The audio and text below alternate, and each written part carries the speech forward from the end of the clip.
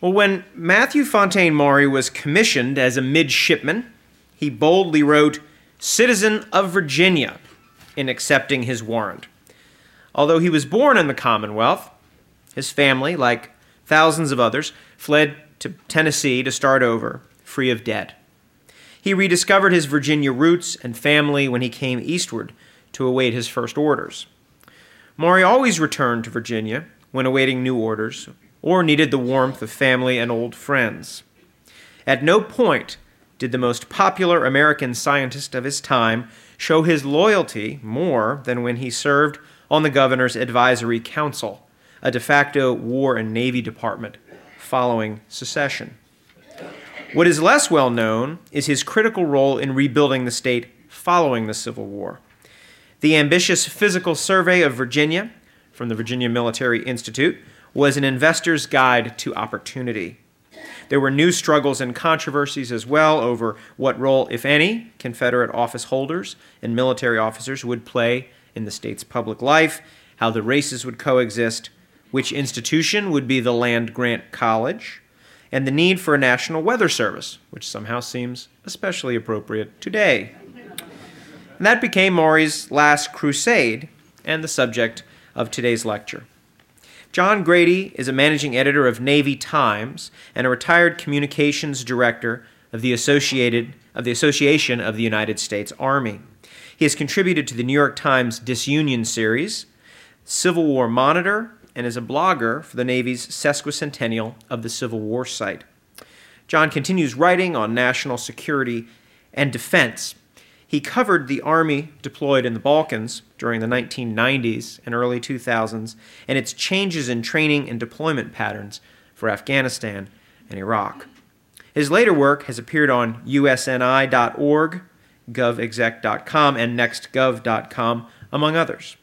And finally, John is the author of a recent biography of Matthew Fontaine Maury entitled Matthew Fontaine Maury, Father of Oceanography, which he would be happy to sign for you in the shop after the lecture today. So please give a warm pre-blizzard VHS welcome to John Grady.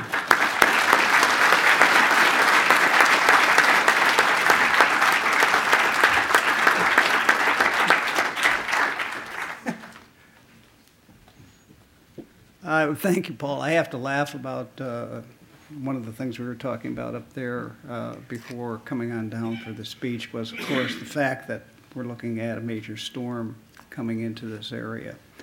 And the very last thing that Maury, the very last crusade that he was involved in was the creation of a National Weather Service. And he was fought tooth and nail over whether this was going to actually occur. But to have a last crusade, you must have at least a first crusade. And Maury's crusades, and there were many, we're not going to go into all of them, came down to one essential question. Was American science going to be for the people, a popular science, or was it going to be pure for the professionals only? Maury's mottos, and most people and most leading figures of the 19th century had mottos. His two mottos were cur non and cui bono. Cur non, we're loosely translating from the Latin. Well, we're not loosely with cur non. Why not? Cui bono, who benefits? The flashpoint for that debate over the last crusade became the National Weather Service, reporting weather on land. Maury had won the struggle for international cooperation on collecting weather data on the oceans. This is why you have the monument. As with many of these scientific blow-ups, Maury, as head of the National Observatory, was pitted against Joseph Henry, the first secretary of the Smithsonian Institution, and Alexander Dales Bache. There's Bache, the great-grandson of Benjamin Franklin and the superintendent of the Coast Survey. Turf battles were the mark of the relationship. The scientific and political fights over creating a national weather service was nasty and petty and carried on for almost 20 years and into the graves of Bache and Maury. So who was Maury? He was born far from the sea. If you've been down to the Wilderness Battlefield, there's a monument to it. He was born on land sold to his father Richard by Light Horse Harry Lee, Robert E. Lee's father. There was one problem with the land. It had been played out. It was too hard to grow tobacco on it. So as Paul mentioned, like thousands of Virginians, they picked up their children. Well, first of all, they sold what they had in Virginia, picked up their children, took the slaves that they owned, and fled to the bluegrass country of Tennessee, hoping to change their fortunes by growing cotton. But from an early age, Maury could never see himself being a farmer. He wanted the adventures in life that his brother had had as an officer in the Navy. Now, the adventures included taking on the British off Valparaiso in the War of 1812, and then later fighting the British on Lake Champlain. He was also marooned on a Pacific island for 2.5 years, but Maury found this to be as exciting as taking on the British. Maury also, Matthew Fontaine, wanted an education at any cost. His family came from, they were Huguenots who immigrated from France to Ireland and Great Britain. They had a history of being teachers and ministers. They also had a history of being adventurers. The Fontaines and Maury wanted their children to be educated. Yet Maury's father, Richard, fought Matthew over this for years. He wanted the boy at home, another hand at picking the cotton. Maury, however, saw himself as wanting to become a useful man like his cousin, Abram, who had enticed Richard to bring the family to Tennessee. Abram Maury founded the town of Franklin, an amazing town when you consider it when it was founded. Who were 3 members of its bar association? John Bell, 1860 candidate for president, Sam Houston, whom we call Houston, who became its congressman, excuse me, and Thomas Hart Benton, who became a senator from Missouri. All 3 of them were in this town at the same time practicing law. So Maury, meaning Matthew, decided that the way to get around his father was to use subterfuge and guile, and wrote Houston directly asking for a commission as an acting midshipman in the Navy. Houston granted it. There were 3 voyages that Maury made in the Navy that shaped his life and led to the Crusades for naval reform, exploration, oceanic studies, and weather reporting.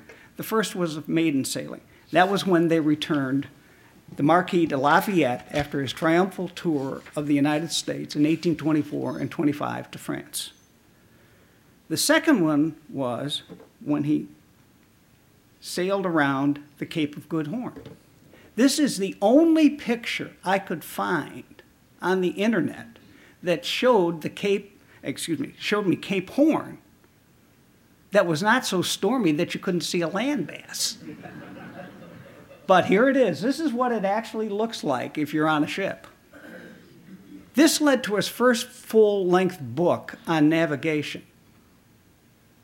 Now, this book was to be a supplement to Nathaniel Bowditch. For those of you who know anything about sailing, and I do not consider myself a master of sailing, that is still the primer on navigation in the United States. But Maury's book was designed to be a supplement to it. It was after this journey, and it comes with an exclamation point, that he writes to the Secretary of the Navy that he's accepting his commission. Citizen of Virginia. He's got a big exclamation point in there. Actually, I think there are 2. And then there's some dashes and ellipses, and he says some other things in there. This was where his family was from. He met his wife here, Anne Hull Herndon. And she was an orphan, and her great uncle and his wife took them in, and she had a brother, and took them in and raised them. And they were bankers in Fredericksburg. If you go to St. George's Church in Fredericksburg, you'll find some markers to the Herndons, and those would be her cousins. They would not be the family that took him in. The last journey was probably the most important. It was aboard Vincennes. Vincennes was probably the fastest ship in the American Navy at the time. It was also the first ship to circumnavigate the world. What did Maury see on that trip? Well, he went back to the island that his brother had been marooned on. Not only had his brother been marooned on it, he met the man who saved his brother's life, who was still alive. He was a grandfather at that point, obviously. He'd also been to the trading ports in China with their bizarre rituals of who could go where, and also the Portuguese occupation of Macau, which is now huge gambling casinos. And he went to the Spanish enclave in Manila, where they were draining all of the goods that they could, I shouldn't say goods, the produce that they could out of the Philippine Islands, shipping it to Mexico, eventually to get it to Madrid. Last but not least, he then came to Cape Town. There he found the British overlording the Dutch and the Africans in what became South Africa. The most interesting thing that he wrote about later, but not immediately, was that the British East India Company would send tea to the governor of the Cape Colony from India, and that it had to be served by the Dutch at all of their functions. And he just found this absolutely amazing, that the British had this kind of control. Last but not least on that trip, he returned to his French heritage. They stopped at St. Helena's, which, as many of you may know, was where Napoleon was buried. And he toured the Bower where the grave was. Those sights and memories fueled his life and his imagination and propelled his writings through his career, leading to the first great book in his collection. This is The Physical Geography of the Sea, produced in 1855. It was the most popular scientific work in English. I presume that some in German and French sold more books, but this, in English, was the most popular book. And it was published in 1855. Basically, it came from his work in the Navy and speeches that he had made. It came from a book, or from things that he would call the sailing directions. In becoming a useful man on the world stage, Maury first focused lights on the rotten clique that ran the Navy. The Navy was very, very clique-oriented. And where did he first publish this? Well, it was in the Richmond newspaper. But most importantly, he published later in the Southern Literary Messenger. Who were some other contributors to the Southern Literary Messenger? Well, John Tyler for one, Abel Parker Upshur for another, John Y. Mason for another. Tyler, as we know, became president. Upshur became Secretary of the Navy, later Secretary of State. Mason was a congressman, a federal judge, and twice Secretary of the Navy. But Physical Geography of the Sea also showed how he bested the Admiralty in building charts to control world commerce. His oceanic work helped bind the two continents together. The laying of the transatlantic cable, the oceanic work of the transatlantic cable, came out of Maury's efforts as the head of the National Observatory. Now, getting to the point where Maury then becomes a political figure, he was the strongest advocate of Southern rights of any commissioned officer in the United States Navy or the Army. He preached American Manifest Destiny, and he used that phrase, he used Manifest Destiny, from the Arctic, where he helped find the Northwest Passage, all the way down to the Antarctic, the whaling industry being the second largest industry in the United States. Renown and honors flowed to him from home and abroad. but they also bred jealousy and contempt in the scientific community and also in the Navy.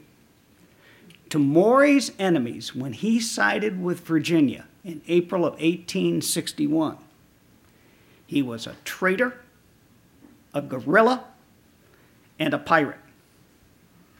As with his scientific pursuits, Maury's eagerness to go to the public in person, in print and in person, raised serious objections to him as a figure of American history.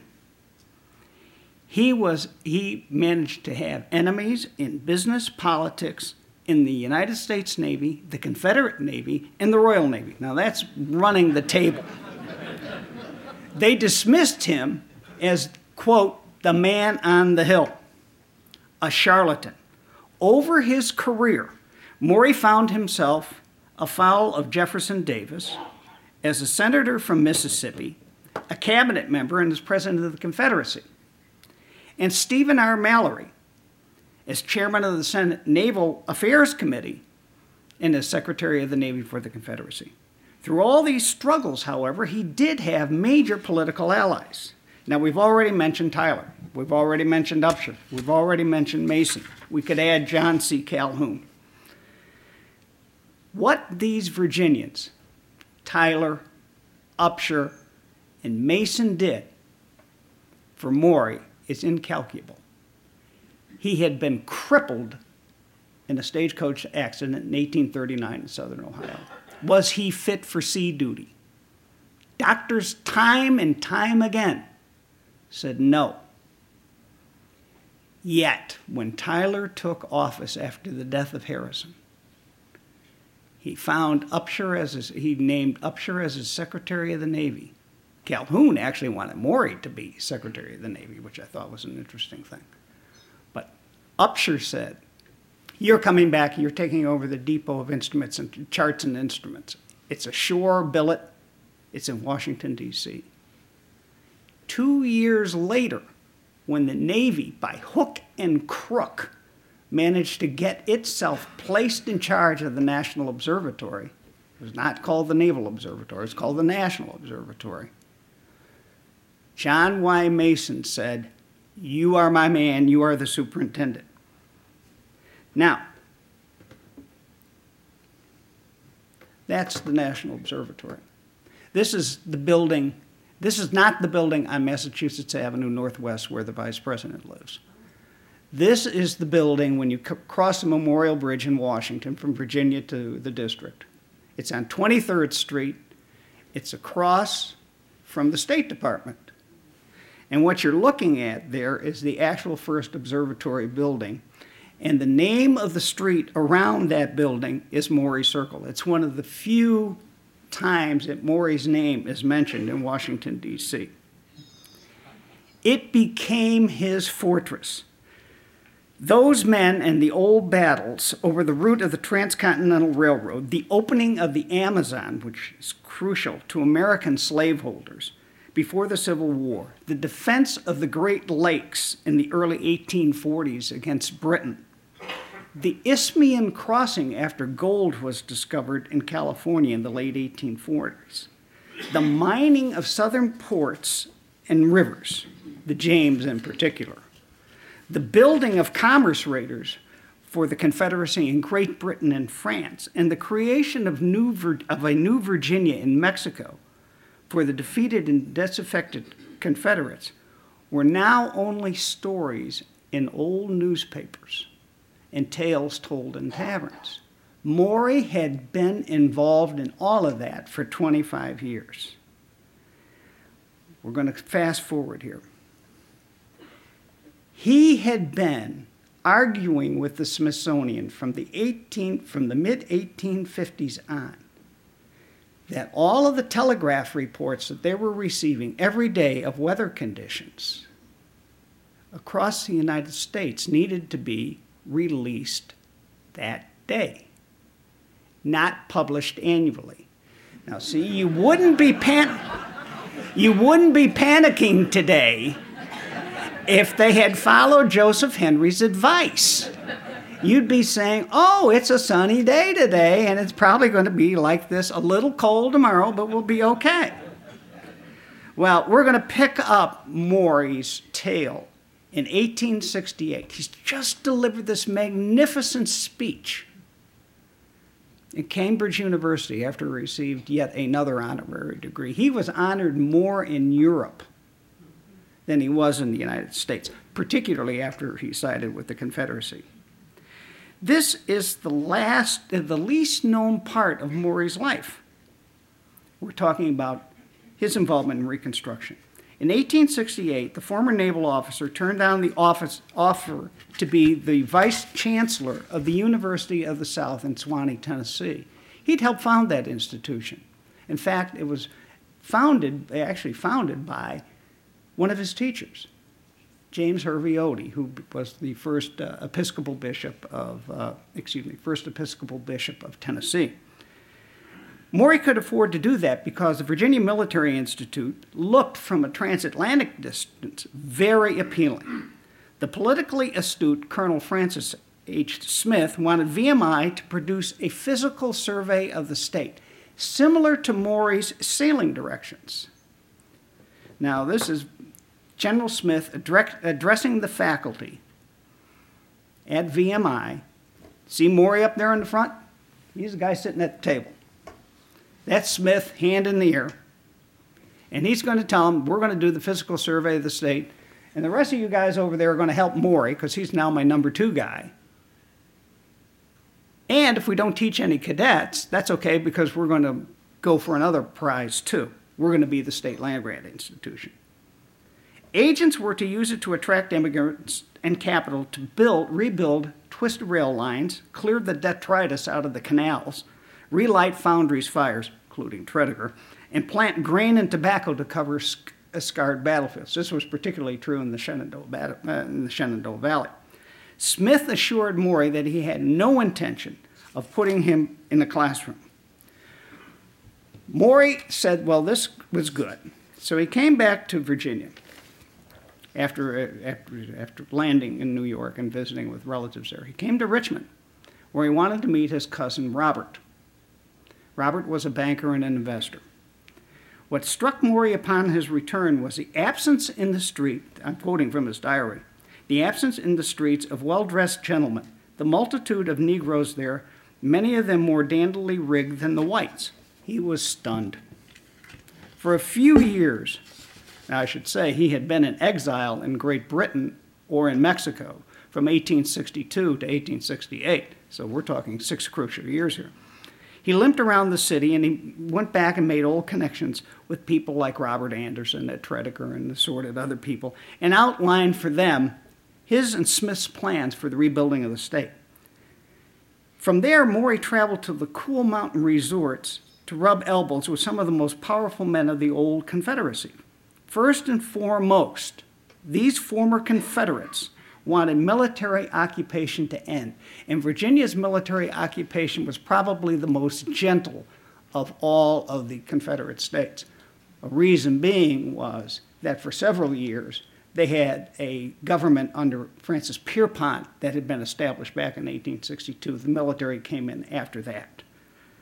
In the summer of 1868, a former Union general, William Rosecrans, was at White Sulphur Springs Resort, long a gathering place for the elite.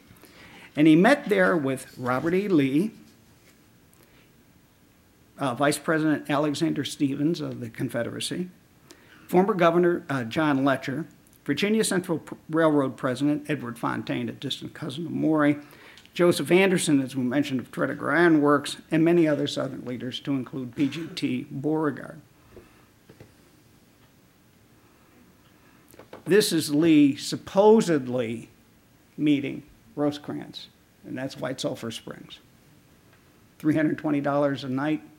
Right now, you can see the ads in the Richmond Times-Dispatch and the travel section of the Washington Post. Rosecrans was then a Democratic Party operative, and the others strained to bring the military. He and Rosecrans and the Democratic Party were straining with the defeated Confederates to end the military occupation of the South and return it to civilian control without radical Republicans and freed slaves dominating the politics. From those discussions came the White Sulphur Springs Manifesto, and its moderately toned opening is what you most often hear. Quote, "The important fact that the two races are under existing circumstances necessary to each other is gradually becoming apparent to both." Now that sounds very moderate. When you get into the second part of the manifesto, and the Democratic Party at that time, and probably many Republicans who were not radical Republicans, would accept this as well. I'm quoting from the manifesto. "The Negroes have neither the intelligence nor the qualifications which are necessary to make the safe disposition of political power." Now, this was not far off from what John Schofield, who was the military commander of the Union forces occupying Virginia, believed. He threw out the Constitution that the radical Republicans and the freed African Americans had written. So this is not way off the political map. This was pretty much mainstream American thinking. To radical Republicans, the manifesto, I should also add, they rejected the 13th, 14th, and 15th Amendment, the very price of readmission to the Union. To radical Republicans, the manifesto read just like the old Southern Democrats had used in Congress prior to the Civil War. Do it our way or else. We're out of here. And they did go out of here. While others signed willingly, Maury did not. He said that he did not want his name to appear in northern newspapers and divert attention from the manifesto itself. Maury then accepted his job at VMI and gave a speech in September of 1868. And he said, "The main object of the physical survey is to make known the natural resources of Virginia, to invite enterprise, to stimulate industry, encourage commerce, promote immigration, advance the material prosperity of the people." Nobody could disagree with that. What he wanted was the same kind of data that he'd gathered from the public cruisers and merchantmen. And this time he would produce investors' guides for a Phoenix Rising. In Tidewater, for example, he wanted details about fish and waterfowl, how much land a family could cultivate and gather on a truck farm, et cetera, et cetera, et cetera. Actually, a lot of those instructions you find here in the collection of the Virginia Historical Society, which I thought was very interesting. VMI did not have this. To Maury, speed was of the essence. First, to ward off institutions like Washington College. Let's see who was running Washington College at that time. Robert E. Lee, I think. From undertaking such. Secondly, they wanted to beat out any other southern states getting capital from the north. For the survey, the only thing he had was his $2,000 salary, passes from all the state railroads, and most importantly, the work of one of his most able assistants, John Mercer Brooke. Now, who was Brooke? We're not going to go into long details. He invented the sounding line that you could actually determine how deep an ocean was. That way you can lay a transatlantic cable. But most importantly to Virginians, he put the armor plating and canted it on CSS Virginia. That's his main claim to fame. Smith and Maury knew that if Washington College proceeded, VMI could lose more than control of its state survey. They could become the land-grant college. It is highly ironic that all of the Southern senators and congressmen voted in lockstep. They could be Democrats, they could be Whigs. Voted in lockstep against land-grant colleges and the Homestead Act before the Civil War. Of course, when it passed, when they weren't there, Lincoln signed it, it became law. Then they said, well, this federal money's coming in here, and maybe we want to become the state land-grant college. Maury and Smith started lobbying the legislature. They pointed to VMI's history and engineering, and that's what it was originally founded for, and military science. And that was one of the requirements of the Morrill Land-Grant College Act, that they teach military science, as reason for the legislature to select it over the other 23 institutions in Virginia to be the land grant. For now, we're going to leave that question aside. although it was a key and ingredient in slowing the real construction of the state because it diverted attention in the Richmond capital as to what needed really to be done and what the priorities were. In November, Maury rallied railroad men who had rechristened the Virginia Central Railroad as the Chesapeake and Ohio, and businessmen in Norfolk, Petersburg, Richmond, and West Point to complete the fiscal survey. Now, the reason West Point, that was a terminus for one of the Virginia rail lines. Also, it had one of the few other industries. It had a wood pulp industry going very strongly. He demanded that the printers hurry to preempt any rival. He wanted to get this information about what they found across the state. And he said, by hook and by crook, I'm going to gather even more data from my agents. And then I'm going to bring it in, and we're going to have this one document where every investor can come on into Virginia and feel secure that their money will be put to good use. Soon enough, Midwestern and Southern governors all said, oh, this is a great idea. We love your plan, da-da-da-da-da. He's going, current on, why not?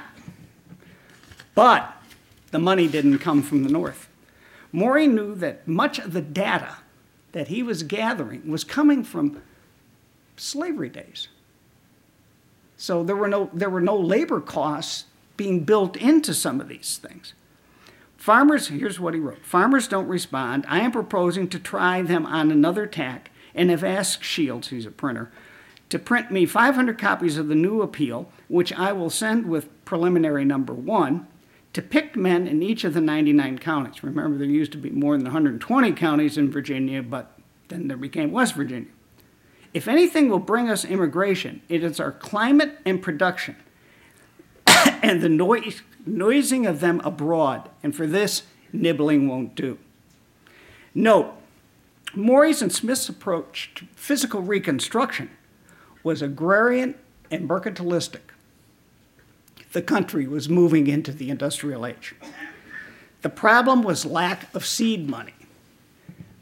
In Norfolk, for example, the city government wrangled over how best to spend its meager resources. Education, rebuild the port, expand business. All competed for a very small slice of the pie. The reality was that the state's 700,000 whites and 500,000 freed blacks were staggering under $500 million of war debt. Though the survey was supposed to appear every year, they didn't have the underwriting. The state's railroads, which were supposed to be providing the money, were in as much turmoil as the state itself. Robert Maury, Matthew's investment banker cousin, proved that in tightened financial times you can get money, but it comes at a price. Seeing his chance, Maury approached Collis P. Huntington, one of the big four who were building the Central Pacific Railroad. Huntington had a vision of a transcontinental railroad running obviously from the Pacific coast, meeting somewhere, they weren't even sure at that point whether they were going to meet in Utah or someplace else, but connected to a continual rail line from the East Coast. And on that East Coast terminus, he wanted a shipyard. I think that's Newport News Shipbuilding, if I recall correctly right now. By fall of 1869, Huntington was president of the Chesapeake and Ohio Railroad. And shortly afterwards, he took the railroad and the port of Norfolk out of Virginia and Virginia's hands. This lost control over Virginia affairs troubled many Virginians, including Matthew Fontaine Maury. Yet the economic energy for recovery demanded that they get outside money and capital from persons like Huntington and James B. Fisk. They had the vision, the capital, and the enthusiasm. Unlike the governments of Norfolk, they were not hamstrung over race and control of meager treasure. Our sarcastic Maury wrote, he's writing this to a cousin, let's make the Pope infallible and then get him to rain the dollars on Virginia for 24 hours. The church did its part on infallibility, but the investment drought continued in Richmond. Maury's frustrations were temporarily pushed aside in July 2nd of 1869 when he delivered the commencement address at VMI. He was a 19th century Nehemiah. I'm quoting this. Are you not the heirs of the lost cause and its noble examples and Christian memories? Its traditions make us very proud. Are you not the sons of the sunny South? Do you not now in the day of your youth tread the soil of Virginia, breathe her atmosphere, and drink at the fountains from which the bravest of men and noblest of women have drawn inspiration? When students begged for copies of the speech, the Institute published it as a pamphlet. He was back in demand. Other institutions came knocking on his door, asking him to become president of their colleges. Maury had offered many of these same ideas at a speech in Cambridge to a very receptive British audience before he returned to the United States. Particularly in the South, the men who had institutions of higher education, Smith, Maury, Lee, a number of others, thought exactly the same way. As another winter arrived in Lexington, the old leg injuries from that crippling injury plagued him, and he used crutches to hobble around his quarters on the VMI campus. His fingers were swollen and his handwriting too shaky to be legible. Now, I write this knowing that Maury's handwriting in the best of times was absolutely illegible. When the state ratified the 13th, 14th, and 15th Amendments in 1870, Virginia's former military occupation ended. But Maury had little cause for joy. He stood beside Lee's casket in the tiny Washington College chapel that October.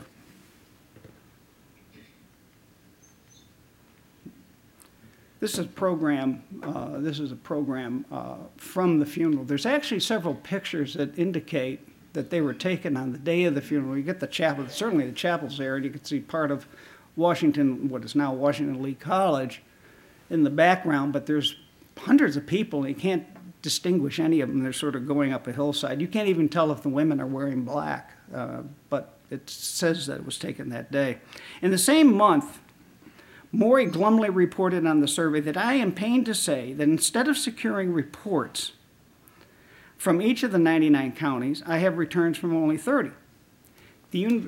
He's about ready to leave. University of Alabama comes with a new offer. They said, well, we're not only getting you $5,000 to be president, they offered him the power of choosing faculty, established a curriculum, provided him with a home, and did not require him to teach. This time he accepted.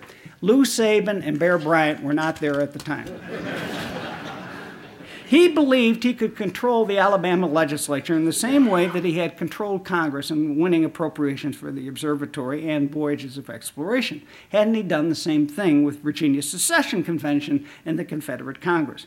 He ignored his most recent experience with the legislature over VMI's land grant status, and he accepted the job as being president of the University of Alabama. And then he gave this little speech. The aim is to build up and improve the institution until it attains the proportions of a real university, complete in all of its appointments, and to crown it with a polytechnic school of a high order in the halls, galleries, museums, laboratories, and workshops to which Southern youth of whatever state may come and without fail qualify themselves for any one of the mechanical arts or industrial callings. What difference here is he's sort of saying we ought to pay attention to industry as well. He wanted an endowment of at least $10,000 to open the school, and he wanted about 1,000 students. With each exchange of letters, the Board of Trustees said, well, we can't deliver this, we can't deliver that. By September, Maury, who had only accepted this in May, remember, has resigned. He had little choice but to return to VMI. What did he do immediately when he came back to VMI? He and Smith then got back on the land grant institution. However, the state legislature said, we're done with this. It isn't going to be Mr. Jefferson's University. It's not going to be the College of Williamsburg. It's not going to be VMI. It's not going to be any of the other 20-plus colleges. It's going to be this tiny little place out in Blacksburg. And this is supposedly the original building of Virginia Tech. Maury, of course, was crushed by this. Smith was furious. Maury then returned in 1871 to his last unfulfilled scientific project, and that was the National Weather Service. What he wanted to do was to best Joseph Henry in controlling the weather data. During the war, the telegraphic communications to the Smithsonian had stopped. They had resumed. They were still publishing them only annually. As infirm as he was, Maury took to the road in late spring 1871. And in a familiar way, it was like many of the crusades that he had launched before the war. He had done it for Southern business. He had done it to find the Northwest Passage. He'd done it to explore the Amazon. Support was guaranteed in the South and was drawing approval from the North as well. The influential Prairie Farmer editorialized, and Prairie Farmer was published in my home state of Illinois. Commodore Maury, we'll go back to that, proposes to make himself much more useful to the world, parentheses, if the world will let him, close parentheses, than he has been during the past 10 years. Well, what had he been doing during the past 10 years? He'd been fighting the Union, among other things. He proposes, to wit, to organize an international system of crop reporting in connection with the Weather Signal Service already in operation in this country. The Weather Signal Service was under the Surgeon General of the Army. It was an Army position. At that point, there was exactly one weather station in the east of the Mississippi, and that was right now at war is Fort Gordon, Georgia. There were weather stations in each of the forts west of the Mississippi. If Maury believed domestic and international support would be enough to carry the day in Washington, he was wrong. Not even the Commissioner of Agriculture supported him. A frustrated Maury lashed out, and he denounced the scientifics, that would be the term that they used for persons like Henry, as servants of the greedy. This is a quote. To lift you up from under the heels of the speculator and to place merchants, producers, and consumers side by side, all upon the same level and on the same platform in this knowledge as to supply and demand is surely a noble aim and a consummation devoutly to be wished. After that speech, Maury was so debilitated that he had to break off the tour and he went home. As he went back to Lexington and tried to recoup his vigor, he received a very interesting letter from a newspaper editor in Massachusetts. Now, the editor happened to be a distant relative of John Adams. Maury took an interest in this. It was from Norfolk County. Well, they probably wouldn't pronounce it Norfolk, but Norfolk County, Massachusetts. And what he was proposing was that Maury come up there and explain what a National Weather Service would do for farmers in Massachusetts. Maury was very intrigued, and he wrote on the bottom of a note that was going to be transcribed into a letter to respond to the request, cui bono, to who's good, cur non, why not? Speaking to Massachusetts, he praised John Quincy Adams for elevating American science. Adams was a real pusher for a national observatory, though he didn't want the Navy to run it, while omitting how for 3 years as a member of the Confederate Secret Service, he had bedeviled Adams' son and managed to get 2 Confederate commerce raiders to sea. The journey by train to St. Louis that year became the first tolling of the death knell. He was barely able to make himself heard when he spoke in St. Louis at an agricultural fair. He thought, if only I can get back to Norfolk, I will be able to complete the loop. I might be able to pull this National Weather Service off. but he could get no farther than Fredericksburg, where the family had its deepest roots. He knew that he had to get back to VMI. As winter crept over the Blue Ridge Mountains, Matthew Fontaine Maury told his beloved wife, Anne Herndon Maury, "My dear, I am come home to die." This is a picture of her supposedly taken in 1875 by a cousin who was named Matthew Fontaine Maury. Yes, he had come home to die. Now bedridden in his house on VMI's parade grounds, the dying man gave his family one last command. Before his burial in Richmond, he wanted his body carried through lovely Goshen Pass near Lexington. And, quote, "You must pluck the rhododendrons and the mountain ivy and lay them upon me." Now, if you've ever been through Goshen Pass, there's a lot of rhododendrons in there, so you've got plenty to choose from. Now, the slide says that this is Maury's, when I pulled it, it says that this is Maury's house on the VMI campus. Having been to VMI quite a few times, actually, this is not the house where the plaque says that it's Maury's house, but all of these faculty homes look basically the same, so that was pretty much what it looked like. Near the end of his life, Maury turned on his deathbed to a picture of his son John. John was forever missing at the Battle of Vicksburg. He also had another son, Richard, who was so severely wounded that he was even more of a crippled man than his father, and nodded to it. And to him and to John is what he said to the pictures, his brother who had died at sea. February 1, 1873 was a Saturday. He turned to Dick, his oldest son. He said, "Are my feet growing cold? Do I drag my anchors?" The 34-year-old Confederate veteran and lawyer answered, "They are firm and secure." As if from the deck of a warship, the commander said, "All's well." He asked his wife and daughters to leave, and he was going to be there with his son-in-law and sons. Only young Diana disobeyed. She stayed out of sight. She saw her father lift his hands toward heaven, this is quoting her, like a little child who wants to be taken up. He died at 12:40 p.m. that day, February 1st.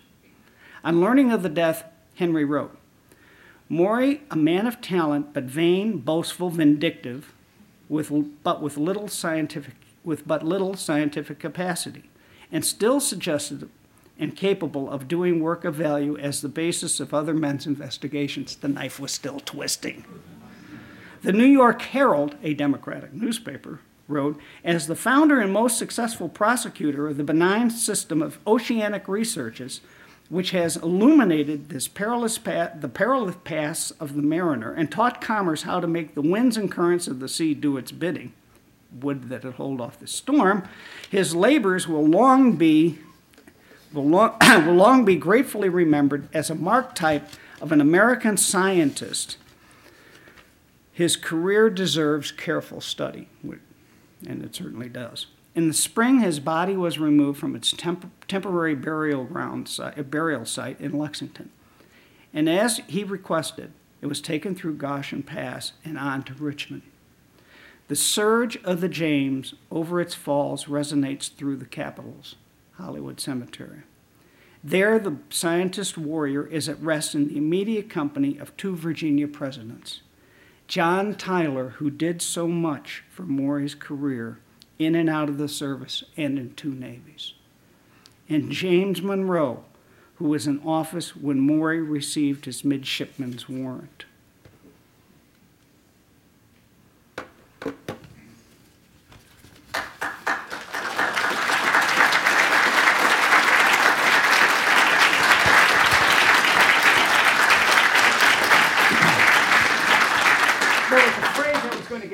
And the phrase was going to be "thank you," but you beat me to it. So I'm taking off the reading glasses so I can see anybody if you have any questions. Way in the back. Maury was clearly a remarkable man, probably more far-reaching than anybody else on Monument Avenue. Well, he's the only guy not on a horse. At one time, he reportedly supported a proposal. You mentioned the Amazon earlier.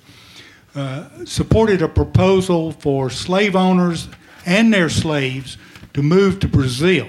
Can you tell us anything about that proposal? Well, actually, he didn't go to Brazil. He went to Mexico, but that was because he was on his way to Texas to continue the fight when Lee surrendered. He was coming from Great Britain to, he was in Havana at the time. There were a number of Confederates, called Confederados now, who did immigrate to the Amazon, and they did take probably their slaves with them. And Brazil still had slavery as part of its code after the American Civil War. I think they abolished, meaning the Brazilians abolished slavery in the 1870s. There were probably about 300 or so that went down there and stayed. Very few of the Americans who went down to Mexico stayed because Juarez, who had been the legitimate ruler of Mexico before he was overthrown and the French installed Maximilian, the Americans were no longer wanted down there, and they returned back. Primarily, if they didn't return back to the United States, they went to Canada or to Great Britain.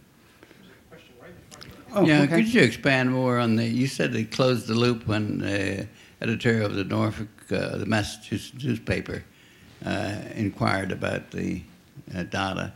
Could you expand on that part of it? What they were looking for there was not only the weather data that he was requesting, and he wanted people in all of the towns. You know, you designate Joe Smith. Joe Smith doesn't have to be a meteorologist. We want Joe Smith to record the temperature. We want Joe Smith to record the winds.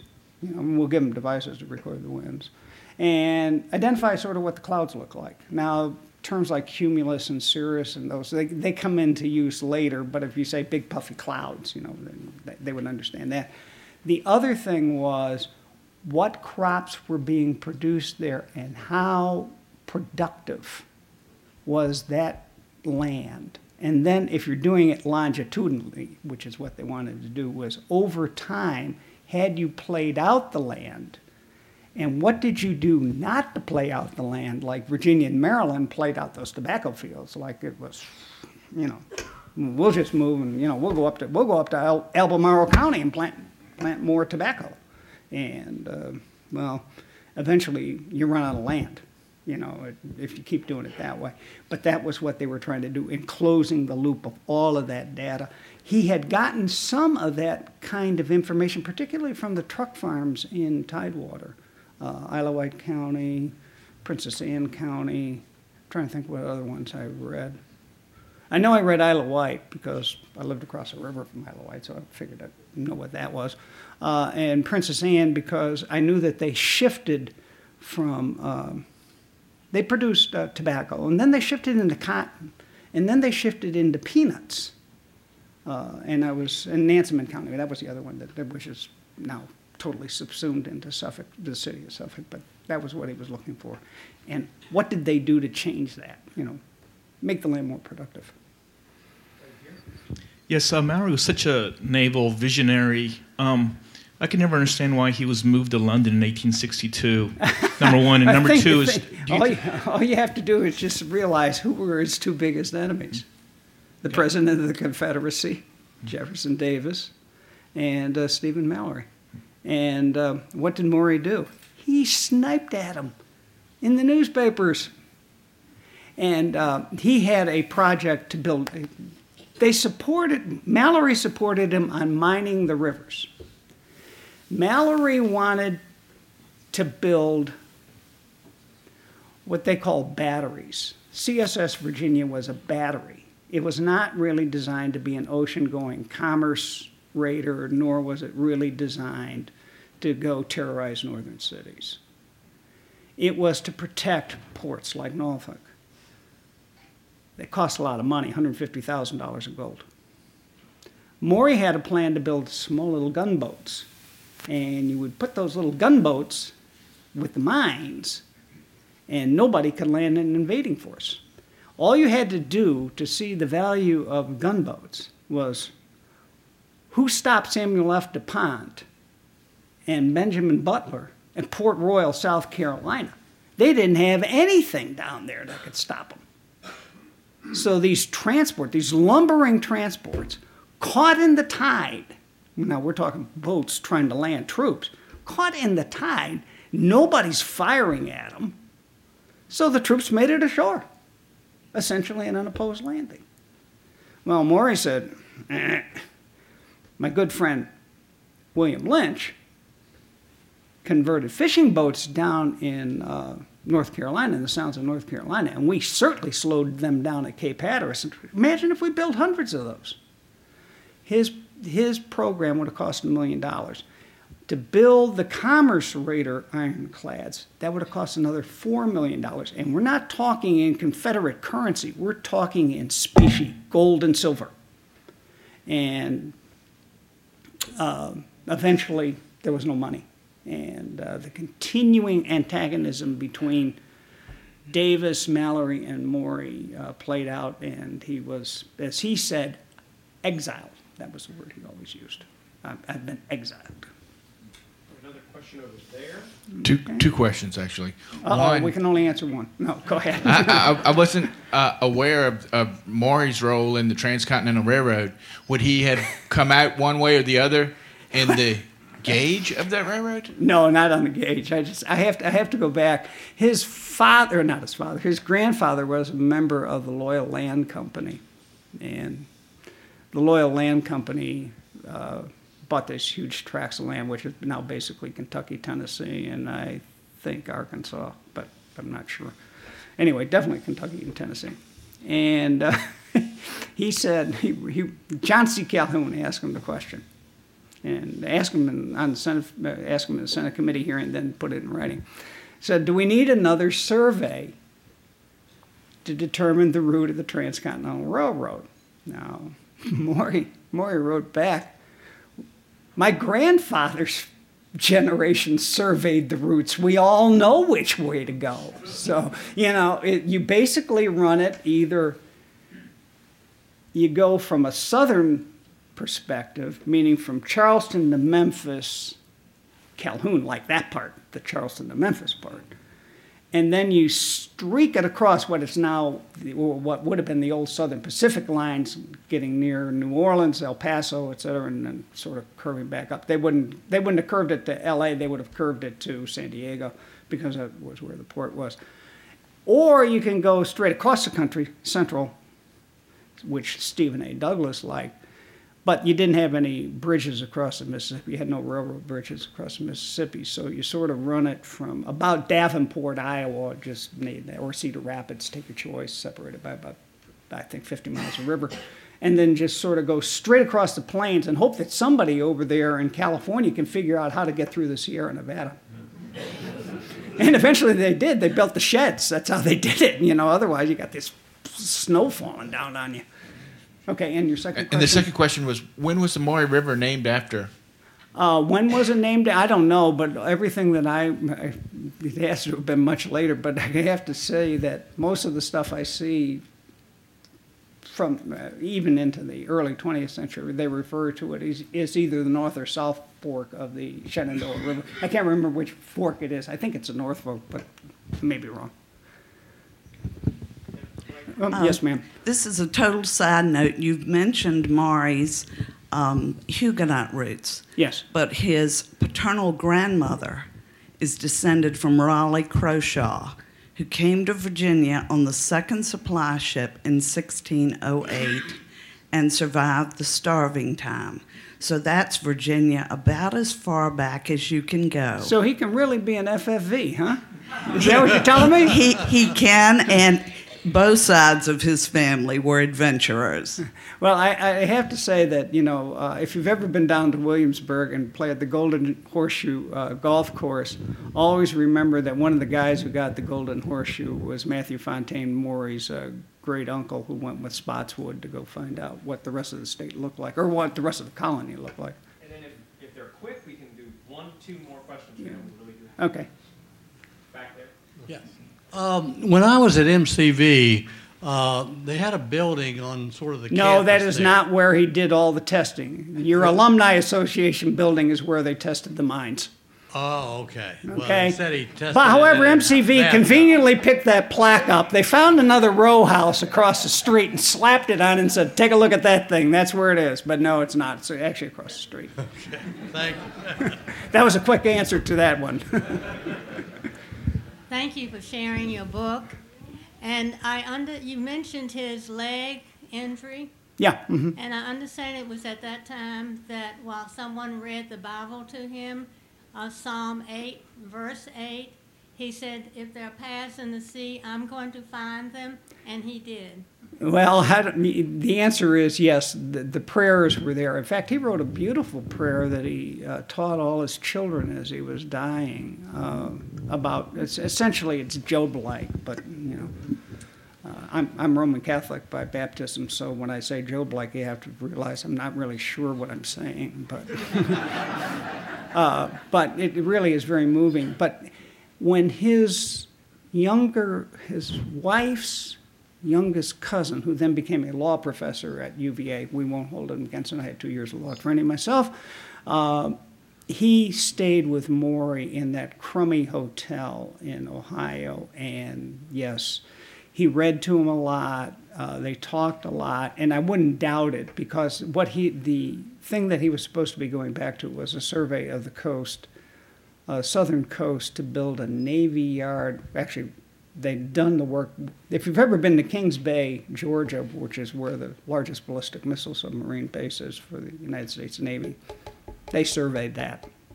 Navy didn't take anything up on it, until 1980, but, the work was done in the 1830s. But then they were going to go back around to Texas, and what they were looking at was something besides Galveston to be a port of importance in Texas, which Tyler was about to drag into the Union.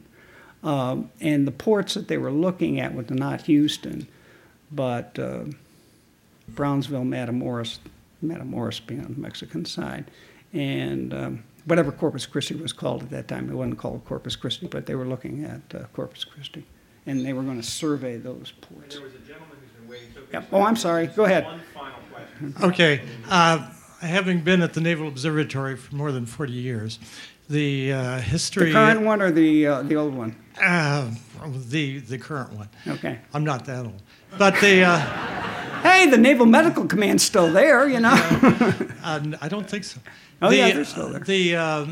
The historians at the Naval Observatory sort of belittle the time that Maury spent at the Naval Observatory, because from an astronomical point of view, he didn't do much for the astronomers. However, he was very busy with his oceanographic charts.